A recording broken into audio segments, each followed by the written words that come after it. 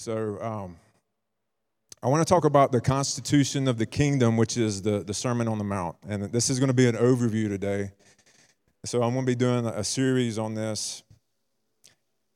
And I think this is going to be good timing to kind of get us back to how we should even respond to what's going on in our world. Like all the things, this is going to ground us in the heart of Jesus in the days that we live in.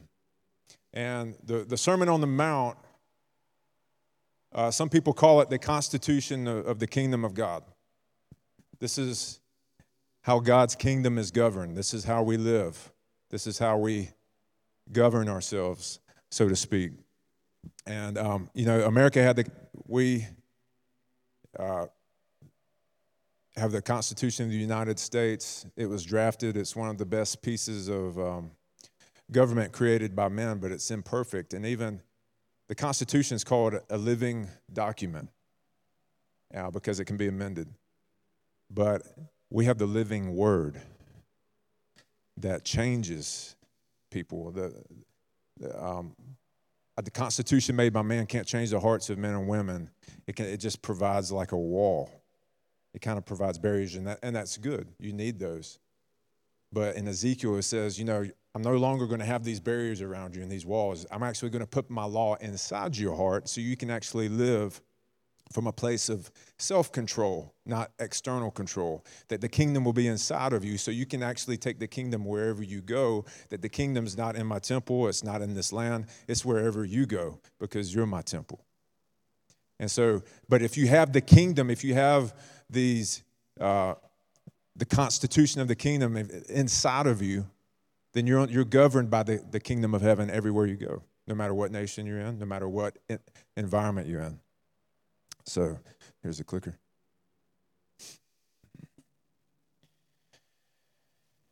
So this is the Sermon on the Mount is Jesus' most comprehensive statement about the believer's role in cooperating with him. So Jesus, when he's giving us this, he's laying out, this is how you can cooperate with me. Jesus doesn't make us do anything. He provided the tree of knowledge of good and evil in a perfect environment so that there would be a choice, so that there could be love expressed. Otherwise, it's just robots if somebody's controlling your will. And so in the Sermon on the Mount, Jesus calls his people to make their primary life goal to walk in perfect obedience by seeking to walk in all the light that the Spirit gives them. And so, y'all go to that second slide there. Oh, there we go. There we go. So Matthew 5, verse 48 says, "You must be perfect or mature as your heavenly Father is perfect and mature." How many of y'all have read that before and you're like, geez? I mean, honestly, that's what's like, I'm not perfect. But what it's talking about is be mature in your obedience, just as your Father is mature. And what he's saying is look like your Father. Jesus looked like his Father, right? And Jesus was mature, and Jesus was perfect in his obedience. We won't be perfect in our obedience, but we are called to live towards that. And so God's looking for mature sons and daughters, but what does mature obedience look like? What does that mean? And mature obedience means you can obey when it's uncomfortable or inconvenient. How many of you know, when I grew up and my dad was like, hey, it's 7 a.m. on Saturday morning. He's like, we got a bunch of chores to do. It's going to take all day. And I was just like, oh man, I wanted to play some video games and shoot some basketball. Okay, and so I'm just kind of dragging my feet, we're picking up sticks, things that, and if you've been in my parents' house, that's like the never-ending job because there's trees everywhere, pine trees. And so picking up sticks, mowing the grass, whatever it was, and I would be slow poking around, dragging my feet, and my dad would say, well, if you want to do what you want to do, just get it done. And so he put the ball in my court, you know. And the further I dragged my feet, the longer it was actually inhibiting me. But when I cooperated, I could actually have more time to myself. And so, but now as a dad, as an adult man, when I get to chop some wood, or when I cut the grass, after I cut the grass, I just stand like victorious over the yard. And I just kind of gaze around. I was like, that looks good. And then we got this thing that just picked up the grass clippings this past summer. I was like, that looks real good. Yeah. Why did we ever cut the grass any other way? You know, you're just standing victorious over your yard work. And I'm like, and it connects me. I feel more at rest and at peace after I've done a good bit of yard work. Josiah does too. And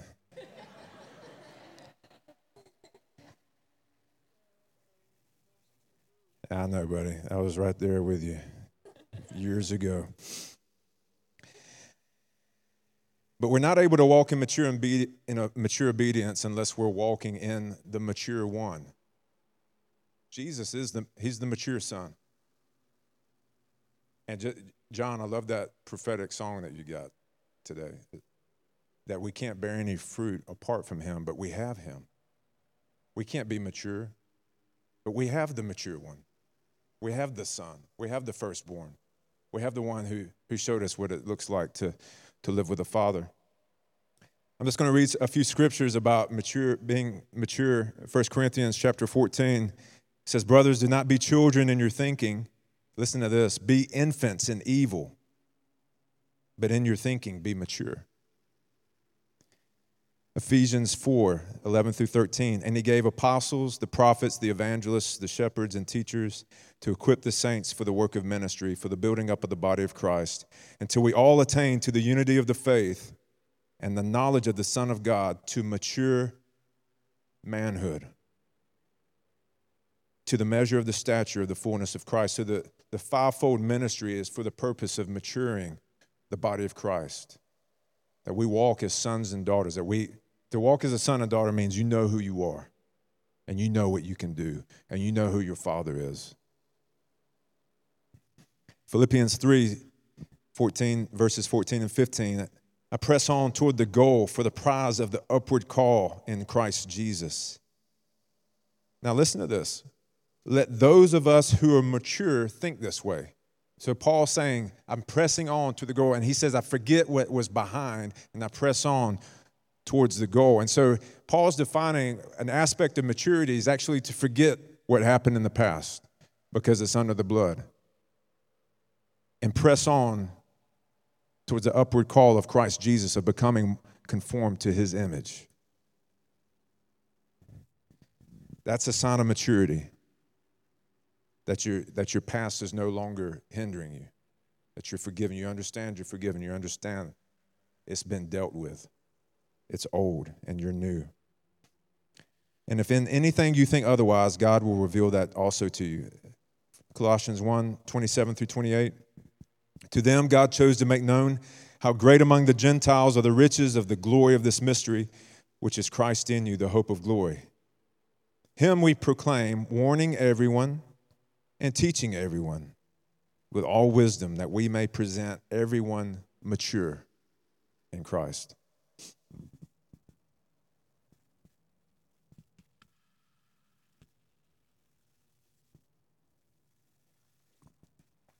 So Jesus calls us to live out the 8 beatitudes, however you want to pronounce it. Doesn't matter to me. And these, you got to think of your life as your life with Jesus as a garden. So your intimacy with the Lord is, think of it in terms of taking care of a garden. So one of the things you do with your garden is don't compare your garden to your neighbor's. Because your neighbor might have different soil from you, and they might be planting different seeds.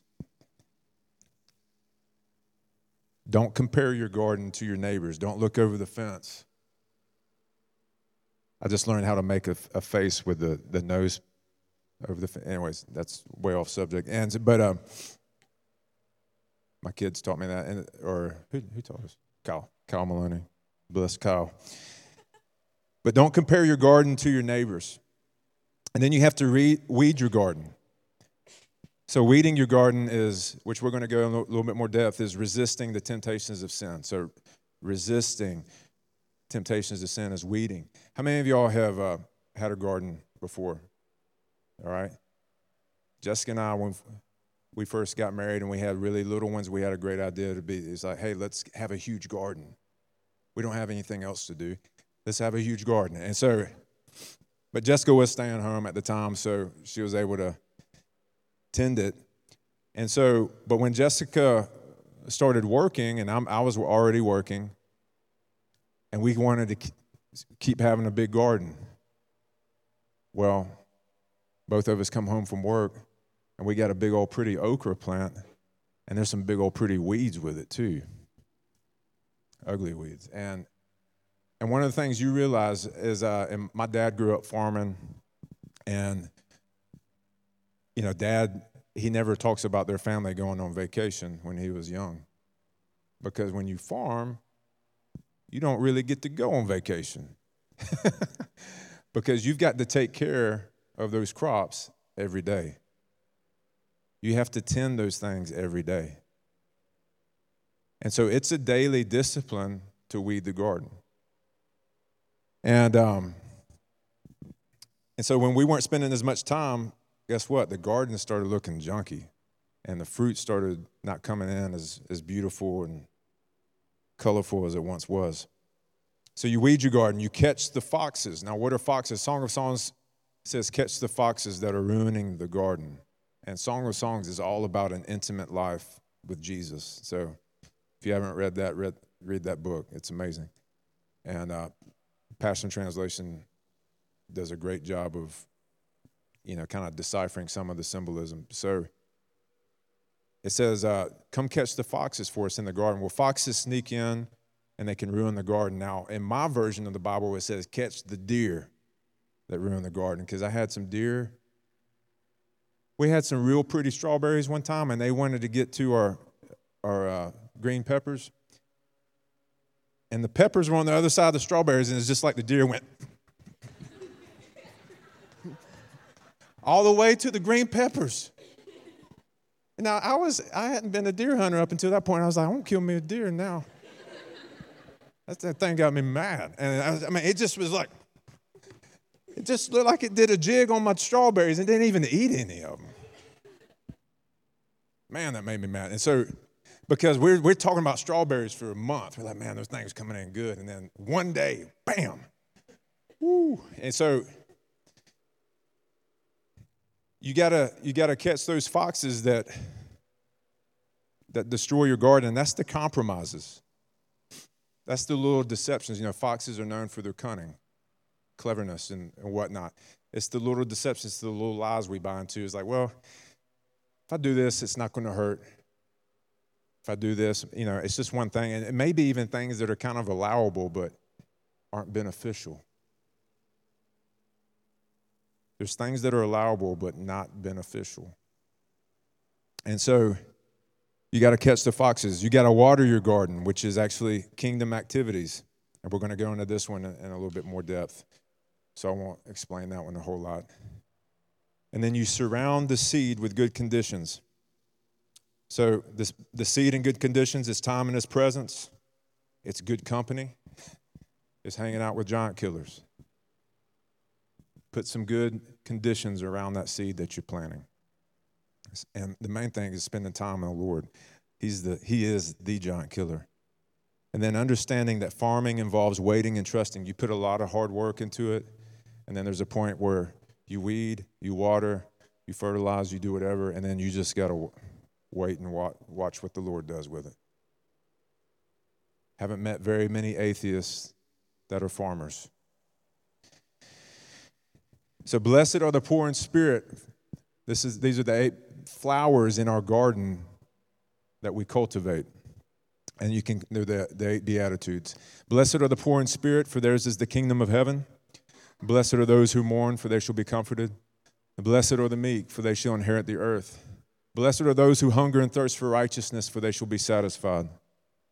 Blessed are the merciful, for they shall receive mercy. Blessed are the pure in heart, for they shall see God. Blessed are the peacemakers, for they shall be called sons of God. And then this one, sometimes we forget about this one. Blessed are those who are persecuted for righteousness' sake, for theirs is the kingdom of heaven. Blessed are you when others revile you and persecute you and utter all kinds of evil against you falsely on my account. When I was a brand new Christian, I was reading the Beatitudes, and I was praying through them, and I prayed that one. I said, Lord, let me experience some persecution. And I did. And it was good. I can't say it was pleasant, but it was good. And but the Lord says there's blessing in that. So do we trust the Lord when somebody accuses you of evil? How many times has that happened to you? Has that happened to Christians that some of you may know that they're being accused of evil? The Lord says, blessed are you, because you're standing up for righteousness' sake. And so these 8 flowers are cultivated as we weed our garden by resisting 6 common temptations, and we water our garden by the 5 kingdom activities. So we're going to look at these temptations in 1 second. But Jesus did not come to destroy the law, but to make a way to fully express God's original intent. So Jesus is, we're not saved by works. We're not saved by the things that we do. What God did with the law was the law exposed our inability to keep it apart from Jesus. Jesus came and showed us, I can keep all the law because I'm holy. Then we become believers, we get the Holy Spirit, and now we have the ability, just like Jesus, to keep the law. Not in and of ourselves, because the flesh is weak to do that, but the Spirit is able. All right? And so Jesus didn't come to get rid of the law. He came to fulfill it. He came to complete it and to enable us. So prior to the 10 Commandments, we couldn't keep those, right? We can't keep those in and of ourselves, but Jesus did. So now we have the ability to keep the 10 Commandments. It doesn't nullify those. And just in case you're curious, I don't want to spend very much time talking about it, but when Jesus, sometimes Jesus talks about, or people talk about that we just need to obey the New Testament and not disregard the Old Testament. Well, there's a lot of things that Jesus upholds in the New Testament. And so we can't just make that a rule. You have to look now, when Jesus died on the cross and was resurrected, we don't have to make sacrifices again, right? So all the liturgical, Levitical law about sacrifices and things of that nature are done away with. But the moral law hasn't changed. God is the same, right? He hasn't changed. He was the same God in the Old Testament. He's the same God in the New Testament. And Jesus actually, what he does is he actually calls us up higher in the New Testament, which is what the Sermon on the Mount it talks about. But you may have to come for a couple weeks in a row to find out about that. And so resisting 6 temptations. We weed our garden by resisting anger, which this is, like I said, this is what Jesus is. This is how he defines it, the spirit of anger. He says, if you hate your brother, you've already committed murder in your heart. So Jesus just went. So what the Pharisees were doing in that day is like, I haven't committed murder. He's like, but Jesus was like, but you have hate for your brother, which is where murder originates. So Jesus was getting after the root, not the fruit. You get the root, you get the fruit as a consequence. Adultery, which is the spirit of immorality. And real quickly, I took a class in seminary called The Bible and Moral Issues, and we talked about abortion, divorce, adultery. And we had some guys that were saying you can't divorce unless somebody physically commits adultery. And I just said, well, Jesus defined adultery as if you lust at a woman. And so I wasn't trying to give excuses for divorce. I'm just saying, I said, I've had friends whose marriages have been ruined by pornography, but they weren't sleeping with another woman. And that's multiple times we've seen that. Ask a woman how she feels if her husband's looking at porn. All right, and then whenever Jessica and I were getting married, I had already been with other women before her, before Jesus. And so what I did to Jessica is I repented to her for committing adultery because I had given away what was rightfully belonged to her. And I'd also been involved in pornography and those types of things. So I was involved in adultery, all right? Disregarding the sanctity of marriage, which is disloyalty in relationships. Like I said, this is an overview.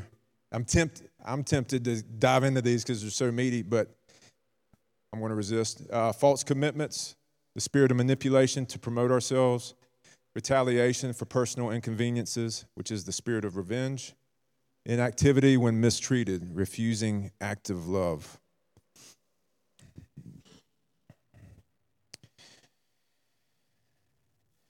So then there's 5 kingdom activities that we pursue to water our garden. These are consistently serving, charitable deeds, giving financially, giving service and or money, praying, blessing our adversaries, and fasting. How many of you bless your adversaries? Because it's when you have one. Sometimes, we may not have opposition, but I'm telling you, that's super powerful when you do that. We've seen adversaries turn into friends when you bless them. And so, anyways, like I said, I'm trying not to dig into it. So our love and obedience will ultimately be tested and proven. Jesus said in Matthew 7, not everyone, and these are all the, Matthew 5 through 7 is the Sermon on the Mount. Not everyone who says to me, Lord, Lord, shall enter the kingdom of heaven, but he who does the will of my Father. Many will say to me in that day, Lord, Lord, we have not prophesied in your name, and we've done many wonders, and have we not done many wonders in your name? I will declare to them, I never knew you. Depart from me. Whoever hears these sayings of mine and does them, I will liken him to a wise man. The floods came and the winds blew and beat on that house, and it did not fall. Everyone who does not do them will be like a foolish man. The floods came and the winds blew on that house, and it fell. We're talking about repentance, and your old life is, and think about, Jesus said, if you clean out a house real good, you get rid of a demon that lives in the house, you clean it out real good, but you leave the structure there. It says 7 demons more powerful than the first will revisit the house. So what's the solution? Destroy the house. Jesus is saying the old man needs to be done away. You don't live that way anymore. That's not your life. Your new house is in the Holy of Holies, and the devil's not going to chase you into the Holy of Holies. He will not chase you because he will fry. He will fry in the Holy of Holies. So he's not going to chase you there. That's our new house. We're the temple. And God's made residence within us. And, David wanted to build a temple for God. And even in the Old Testament, God's like, can you restrict me to a temple? He says, can a house made with human hands, can I abide there? And he's telling David, he's like, listen, I'm bigger than the temple. But because you're my man, I'll be there in the temple. But I also want you to know I'm outside the temple. And he was pointing to a greater truth of we're his temple. And so I'm a carrier of God's presence. I'm his temple individually. And whenever we come together corporately in unity, it's like the pillar of fire and the pillar of cloud coming down in our midst when we join together like that. It's just when you do personal training, I might let Tommy teach this part, but when you do personal training, Say you can bench with both arms a 50-pound dumbbell in each arm. But when you do one arm at a time, it's harder. Maybe you can only do 40 with one arm at a time. But when you do both arms together, you can go heavier. And so it's that same kind of principle when God's people come together. It's like, by myself, most I can do is 40 pounds, but when we come together, it's a compound effect. It's like an exponential effect of the glory of God. And that's why we gather together. That's why it's important to not forsake the assembling together. So our love and obedience will be tested in order to be proved genuine under pressure. There's all kinds of words about this in the Bible where it says God will test us. He tests our hearts, and His word will test us. So will we persevere even if we face trials? We have storms and pressures of life. There's an eschatological storm, and then the final judgment will show forth the truth of our lives. So everything, as we're building up, more and more, the truth is going to be exposed. Darkness will be exposed up until the point where we're standing before Jesus on Judgment Day. And so there's two different ways in which people seek Jesus. Some choose the broad way and others the narrow way. Both ways will be tested by pressure in this life when we stand before Him. Again, I want to just reiterate that godly activities do not earn God's love, all right? What you have to look at is when I was talking about those 5 kingdom activities, it's think about placing your heart before the bonfire of God's presence to warm our stony, cold hearts. So when we get in, because this is what Jesus is doing. He's inviting us. That's what I'm saying. We cooperate with Jesus. We see, hey, orphans and widows. Yeah, Jesus is doing that. So you get involved in that, your heart's gonna get consumed by His fire. Hey, reaching out to the lost. Jesus is doing that. You want to cooperate with Him? Your heart will get in the bonfire of His presence and of His love. All the different things that He calls us to do. And by the way, revisiting abortion, the church we can solve this problem. Because one of the arguments of the other side about this was like, well, who's going to adopt these babies? Are you going to adopt them? That's their question. And we got to be able to answer them. And so the foster care system it's a man-made system. And the church is a blessing to that system. I'm not saying do away with any of that, but it's not perfect by any means, far from it. But when we went to an adoption conference a few years ago, there was a statistic that was mind-blowing. And said every church in America, let's go just narrow it down. If every church in Georgia took care of one orphan child, meaning a foster care kid, or adopted one child, how many churches would be left waiting? What was that, Jesse? 15,000. So there's not an orphan problem, there's a church problem. And that would be the same way in every state. So if every church in America just adopted one child, the crisis would be over.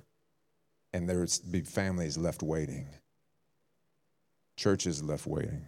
So we could solve this tomorrow if we wanted to. And so this is what I'm talking about. Like, these are the things that we engage, we cooperate with Jesus in doing this.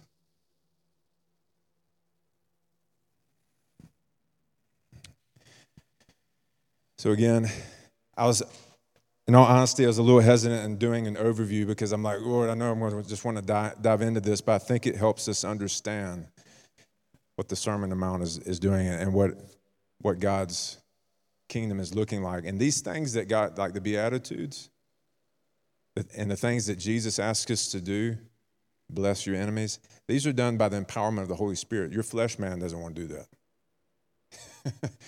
And so when your flesh, I encourage you to talk to your flesh man when it wants to rise up and is like, you're dead. Go back to sleep. You're dead. Like, you don't have a voice anymore. It's good to talk to that thing that way. I remember whenever Jessica and I were first married, I had this thing in me that was, I repented of conditional love. I had judgments and unforgiveness about conditional love. And so what that would do is it made I had feelings, and again, why you can't go by feelings, I would have these feelings of inconsistency in how I felt towards Jessica. One day I was like, man, she's pretty, she's smart, she's funny. And then other days like, she ain't pretty, she ain't smart. If you hear me saying she ain't, you know that was crazy. That was devil talk. And so anyway, but I had this thing in my heart, and then when I repented and forgave and got some inner healing about that, I felt the freedom of it. And then like a week, but fortunately our counselors are wise enough to like, listen, that bitter root's going to try to spring back up. So you got to tell that thing it's dead. So sure enough, we're in week 1 in the marriage, real convenient time for that to happen. And this conditional love feeling sprung up. Not the truth, a feeling sprung up. I love feelings, but it's not always the truth. And so I'm very emotional. I cry at dog food commercials and whatnot. So this feeling was come up, and I was like, you're dead. Conditional love is dead. Be quiet, in the name of Jesus. And for 2 weeks, I had this feeling that I had to fight off. But then after 2 weeks, it was like that conditional love thing was like, he ain't giving up. He's squashing me. And so it went away. And then the next time I arose, it lasted a week. Went away. Next time I arose, it lasted 3 days. Went away. Now, once every 4 or 5 years, maybe it sprung up. And then I recognize it. And in a day, and like, not even a day, it's gone because I'm like, you're dead. What are you doing here? And so you have to speak to that old man that's dead.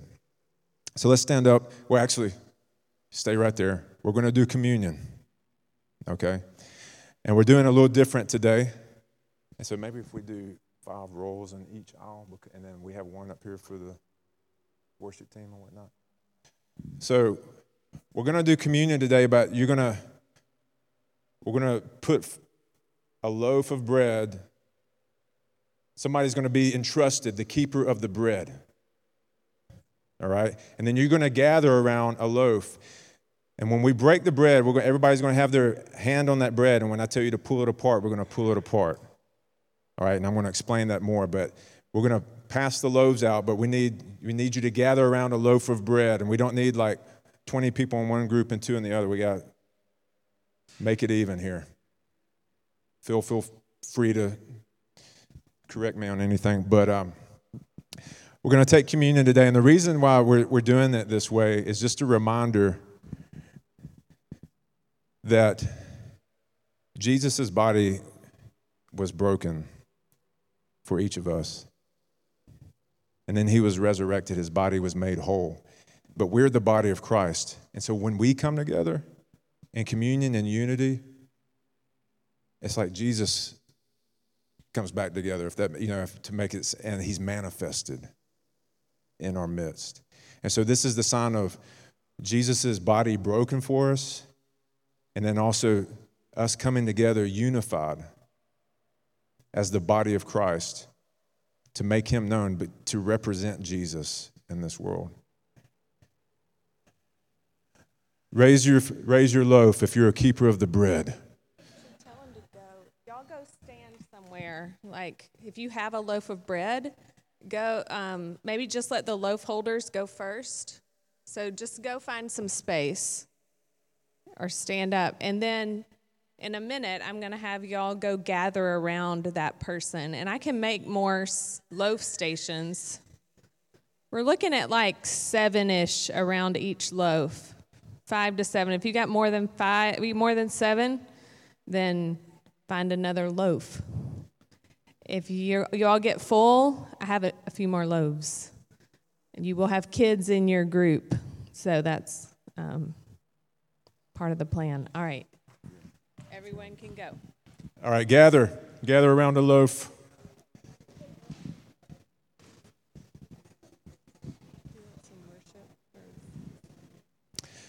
John Busby. Will you play for us while we're doing this, and then we'll let you break bread with us whenever we come up here. Thank you.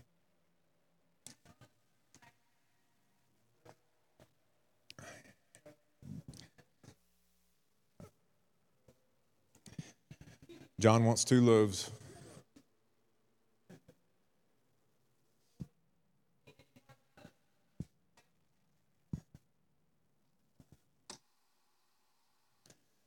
All right. Well,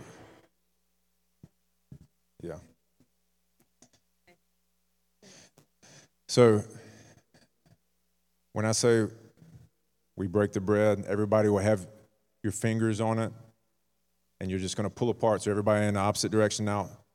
None of y'all get too strong with it, all right? And jerk it out of everybody's hands, but you're just going to tear a piece. So I'm going to pray for us. Father, we thank you for the body of Jesus that was broken for us. And just as Jesus' body was broken, that we may be unified and made one, a mature man in him. We thank you that we get to represent Jesus in the world, and that as he is, so are we in this world. Jesus, we thank you for your body that was broken, and we honor you today. So break the bread and pull it apart now. John.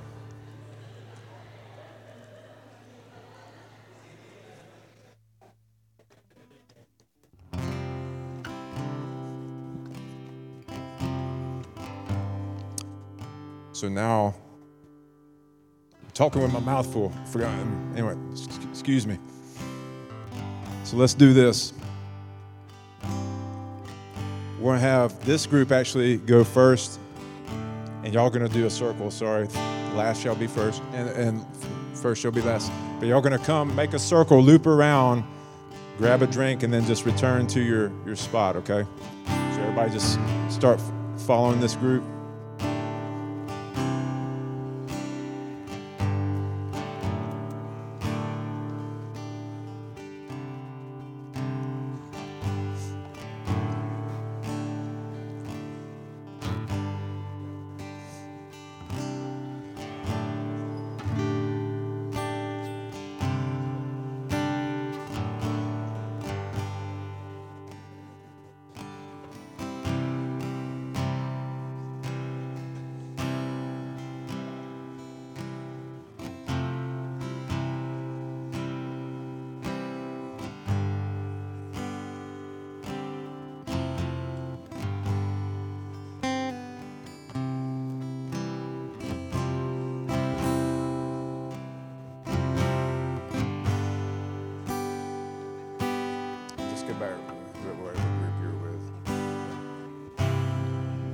So just form your groups again once you grab your juice.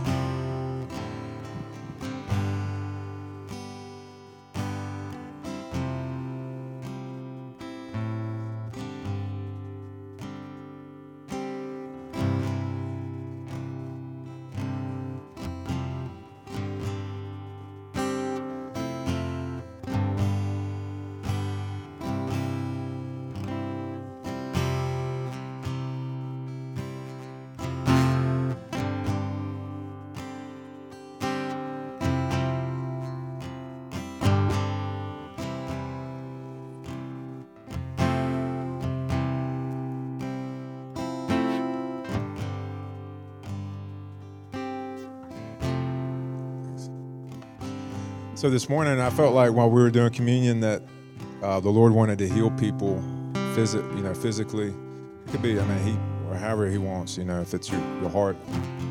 But just that if you need healing, that the Lord wants to heal you. And so just raise your hand. You can stay in your group. Just raise your hand. It's like, I need physical healing. Okay? And so we just believe that as we take, that the Spirit of the Lord, He's in this thing. He's in communion. And He'll heal us. So Lord, we receive your healing because it's by the blood of Jesus. It's by His stripes. It's by His broken body that we are healed. So Lord, we thank you for the blood of Jesus. We thank you that it cleanses us from all unrighteousness, washes us white as snow, cleanses our conscience, makes us new, makes us innocent, infants in evil, and mature in our thinking.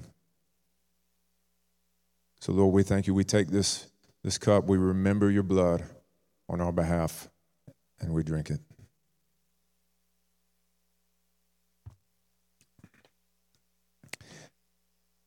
Amen. So if you're able to test out your healing, test it out, and then let us know. So you can just stay right where you are. If you want to, we'll have our ministry team over here on the side for if you want any further ministry. But y'all are free to go. We love you guys. If you'll help us break down the chairs and carpet, that'd be a big help. And bless you guys. We love you. We'll see you next time.